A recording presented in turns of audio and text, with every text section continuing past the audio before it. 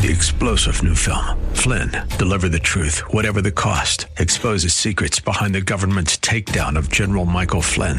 Flynn knew what the intel world had been up to. He ordered the first audit of the use of contractors. This set off alarm bells. He told the truth. He was the most dangerous person for Donald Trump to hire. They had to get rid of Flynn. Flynn, deliver the truth, whatever the cost. Available now. Watch it today. Go to salemnow.com. salemnow.com.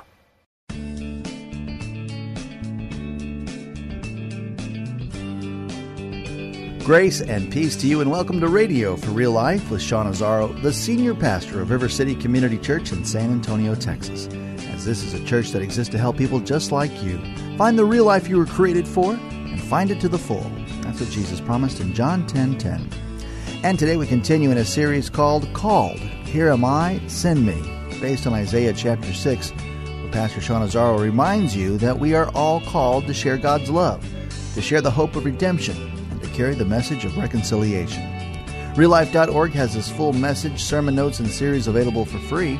But if you feel led right now to bless this listener-supported radio ministry, then please do. There's a place to give at RealLife.org. It's part 2 of the message, A Father's Heart.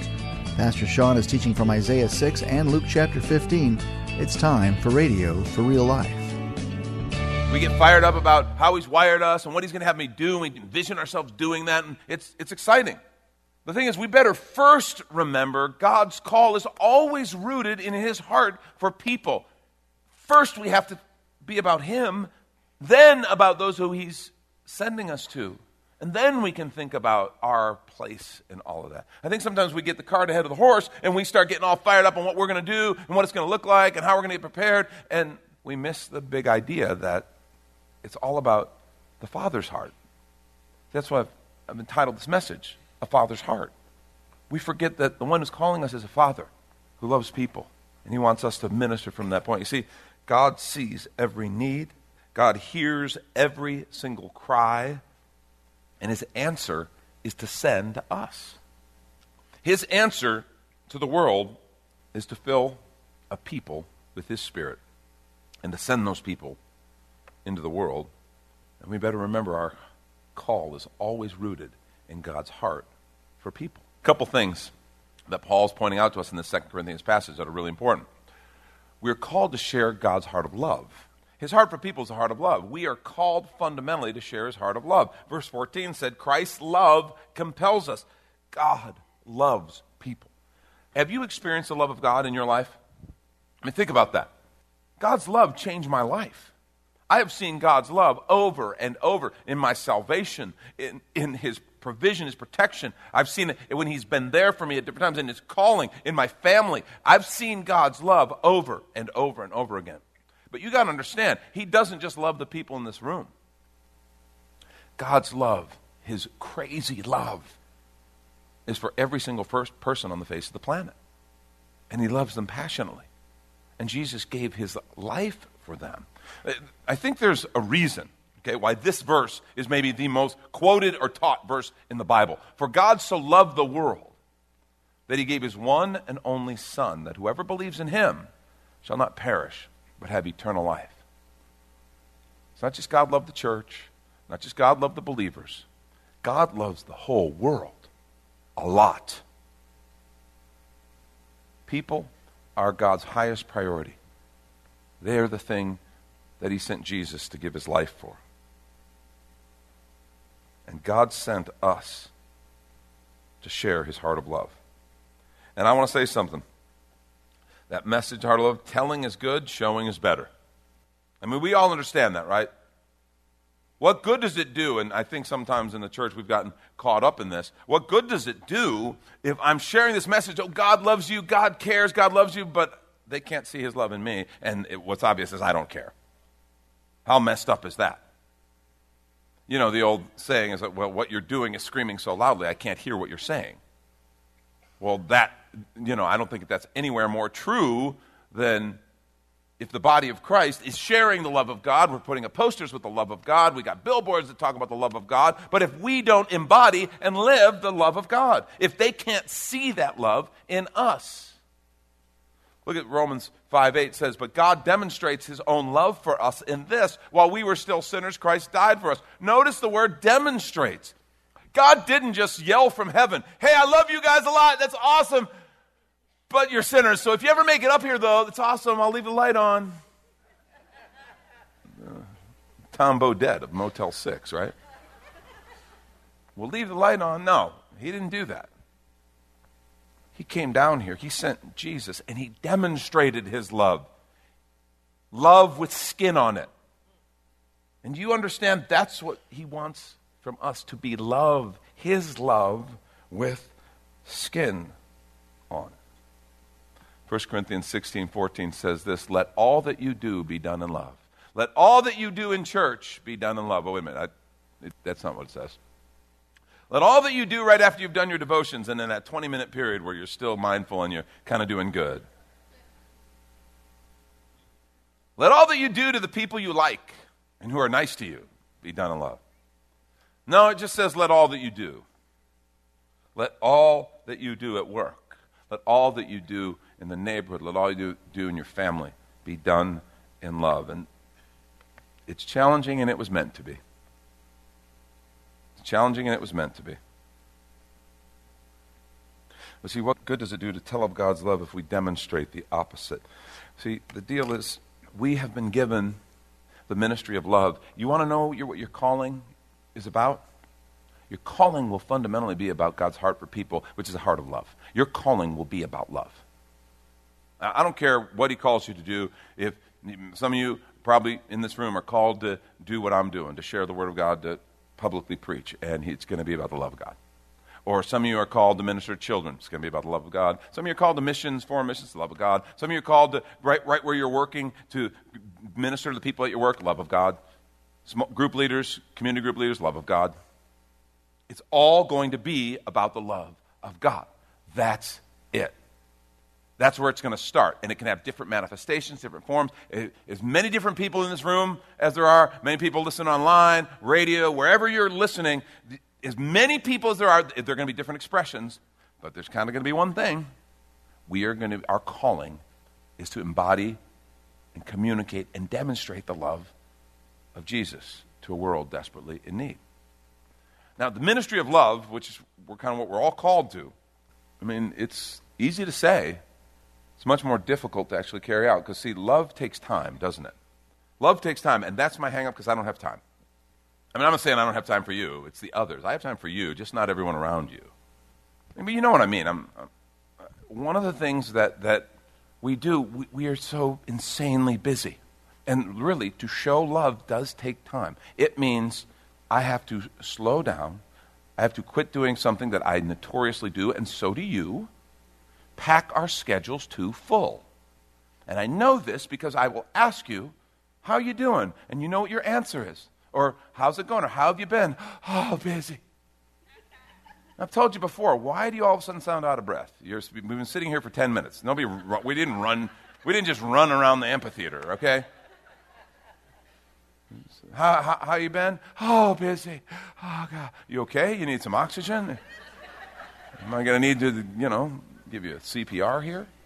Seriously, it's like an ethic. We have the ethic of busyness. So even when someone asks me, I have to say I'm busy, and I better sound and feel busy. How you doing? Oh, busy. Folks, that's not good.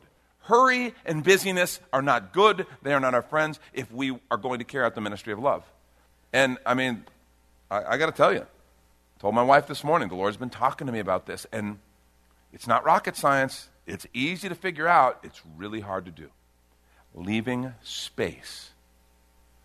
Intentionally saying, I'm not going to pack my schedule so full. And we're next level when it comes to schedule, folks, aren't we? I mean, we've got the tech to back it up. I mean, we can do scheduling. And I'm just saying, if we recognize this ministry of love, we've got to have time. I've got to be able to take a moment with that person, the guy I run into at the Valero station. I got to be able to, if I see or sense that the person just needs a kind word, just needs a little time, needs someone to listen, I better have space. And I'm not sitting here saying, oh, schedules are bad. Don't go, tweet. Pastor Sean said schedules are bad, so I don't have one anymore. Yay! Yeah, no, I didn't say that. I'm just saying packing them so full that we never have time for anyone. That's a problem. Not only does the ministry of love take time, it takes focusing on the other. And that's another hang-up, see, because I'm pretty preoccupied with my stuff and myself and what I got to accomplish and what I want to achieve. Don't we? That's kind of the focus. The ministry of love requires that if I'm having a meeting, I know I got a list of things I want to accomplish and what I want this to happen. The ministry of love requires kind of being willing to push that aside and be about the other, someone else who's in the room, and focus on them and care about what they're going through. And if that's a customer at your business, it means, okay, right now, the ministry of love says this person is more important than my commission or my sale or whatever. And you're like, well, but you don't know my boss. I do know your boss, your real boss. And to him, that person is more important. And he'll take care of you. He'll make sure you have what you need. That's what faith is all about. He does. But it takes being able to do that, to kind of take my eyes off of my agenda, not only my schedule, but now my agenda, and say, okay, it's got to be about this other person. Love always costs something. Even if it's just time, that's a cost. But often it costs more. Sacrifice, investment, relationships, people. It costs. But let me tell you, love is powerful, and it melts hard hearts. Hearts that are hardened. Love melts them. See, if people have a hungry heart and they're thirsty and God's been speaking to them and they're curious, and we call that person a seeker. They're seeking something. Sermons will make a difference. It will help. But if they don't, and they don't care about sermons. Contrary to popular belief, the world is not clamoring for a sermon. Ask your friends at work. Just ask them. Say, my pastor said he would give you a free sermon. Would you like it? See what happens. Don't worry, my ego can take it. Do not email me the results, okay? I don't want any. My friend said that you could do this with your sermon. No, I don't want any of that, okay? The point is, for a person with a hungry, seeking heart, yeah, a sermon will make a difference. The Word of God, you communicating a message. For everybody else, love is powerful. And it really can melt a heart that is hard. See, we're called to share God's heart of love. Remember, God's call for us is always rooted in God's heart for people. And let's take a quick minute to remind you, you're listening to Radio for Real Life with Pastor Sean Azzaro, a listener-supported ministry of River City Community Church, in this message called A Father's Heart. It's in the series called Here Am I, Send Me, which is available right now on the sermon page at reallife.org. And if you've listened to Radio for Real Life for any length of time and feel like, you know what, I need to bless these guys, today would be a good day to do that. Your financial gift helps this radio ministry encourage others. Again, find the Give tab at reallife.org. And if you're looking for a new church home, here's your invitation from Pastor Sean. Do you ever look at your life and feel like you were made for something more? Jesus made a simple statement. The thief comes to steal, kill, and destroy, but I came to give you abundant life, real life. I talk to a lot of people, and many seem to feel like they're settling for a whole lot less. Hi, I'm Sean Azzaro, pastor of River City Community Church, and we are so convinced that we were made for something better. We call ourselves a church for real life. I'd like to invite you to join us for one of our weekend gatherings, which are an exciting and artistic blend of music, reflection, and practical insights, all designed to explore the life that God meant for us. River City is located a mile and a half outside of Loop 1604 on Lookout Road across from Retama Park. Service times are Saturday at 5 p.m. and Sunday at 9:30 and 11:15 a.m. River City is a church for real life, so our home on the web is reallife.org. To find out more, visit us online at reallife.org. God created you for something very special. Come find out more at River City Community Church. And now the conclusion to the message, A Father's Heart. This is Radio for Real Life. Second thing, we're called to share the hope of redemption. We're called to share the hope of redemption. Look at verse 16 and 17 again of the 2 Corinthians 5 passage. So from now on, we regard no one from a worldly point of view. We read that before. I pointed out that is far more radical than we think. We regard no one from a worldly point of view. Though we once regarded Christ in this way, we do so no longer. Look, if anyone is in Christ, the new creation has come. The old is gone, the new is here. You have no idea how much how beautiful and how that is such good news to some people. What Paul is saying is we don't see people through their worldly identity anymore. And while that may be true, just understand, they do. They do. You see, they've had labels put on them their whole life. One of the biggest hang-ups for people coming to Christ is the old labels. They've had people name them, and it hasn't been pretty. Their track record has created a reputation, an image, a label. And even though we are called to be the ones who don't label them anymore by those old things, we don't know them by their old self, it's very hard for some people to let go of that. Let me tell you, when you're the one who comes along and says, you don't have to be that anymore. In Christ, you're a new creation. Yeah, but you don't know what I've done. You don't know who I've hurt. You don't know how I've screwed things up. You don't know what I've done. Doesn't matter. In Christ, you're a new creation. You become the person that God intended for you to be, the one He created you to be. We get to be the people who say, that old man, that old stuff, it doesn't get to define you. He wants to define you by His love, by His investment in you, by that piece of His Spirit that He wants to deposit in you. That's a game changer. We don't see people through their worldly identity anymore. And for some people, that absolutely sets them free. Who do you need to see differently? Because we all have people in our lives that it's kind of tough. It's like in some ways maybe even we've given up hope a little bit on them. Not theologically. We know there's hope for everybody, right? Theologically. But I'm just saying relationally and in life, it's just like so many times, so many disappointments, so many failures, that we're having a hard time thinking that they can be a new creation in Christ. Who do you need to see through the eyes of redemption? One of the most well-known and beautiful stories in the Scripture in Luke chapter 15, story of the prodigal son. Remember the story? Man had 2 sons, and the younger one comes to him and says, give me my share of the inheritance. Dad's not even dead yet, and he wants the inheritance. And some of you are like, yeah, if I would have asked my dad that, I know what he'd tell me about that. Somebody would have been dead after that. Somebody. Not him. Somebody. But his dad says yes, and he distributes the inheritance. Well, this boy goes and he squanders it on wild living. I mean, the Scripture actually later on tells us prostitutes and just drunkenness and parties, and he squanders it. And then the story goes, he begins to reap what he sowed, poverty and hunger. And there's something, I think, inside of many of us that says, well, serves him right. You reap what you sow. What goes around comes around.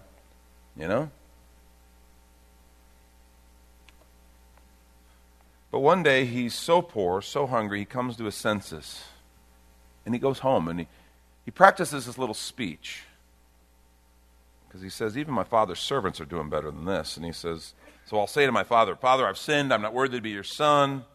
Just make me one of your servants. And so he's got this little speech. And we pick up at verse 20.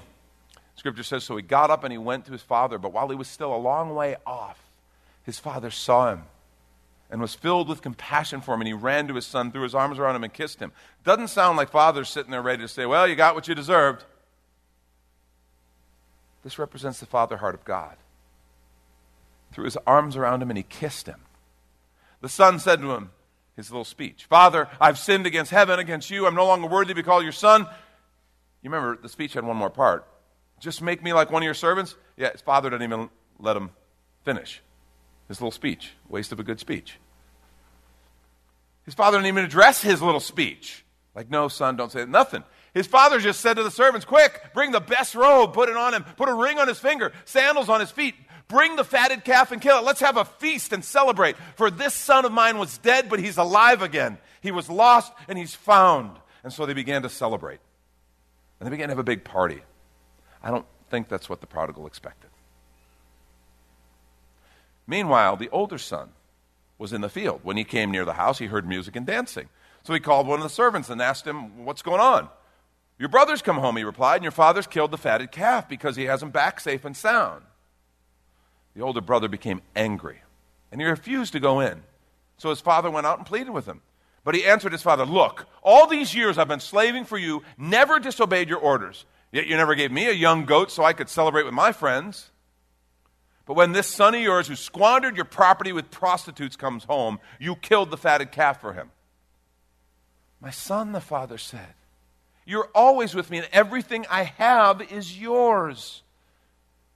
If you remember the story, interesting note, and you kind of can breeze right over it. Father, when he gave the younger son his, what the scripture says, what Jesus tells in the story is he distributed his wealth among the two boys. It's like this older son had an inheritance and he never understood. He never received it. This isn't the story of one inheritance lost. It's the story of two inheritance lost. Everything I have is yours.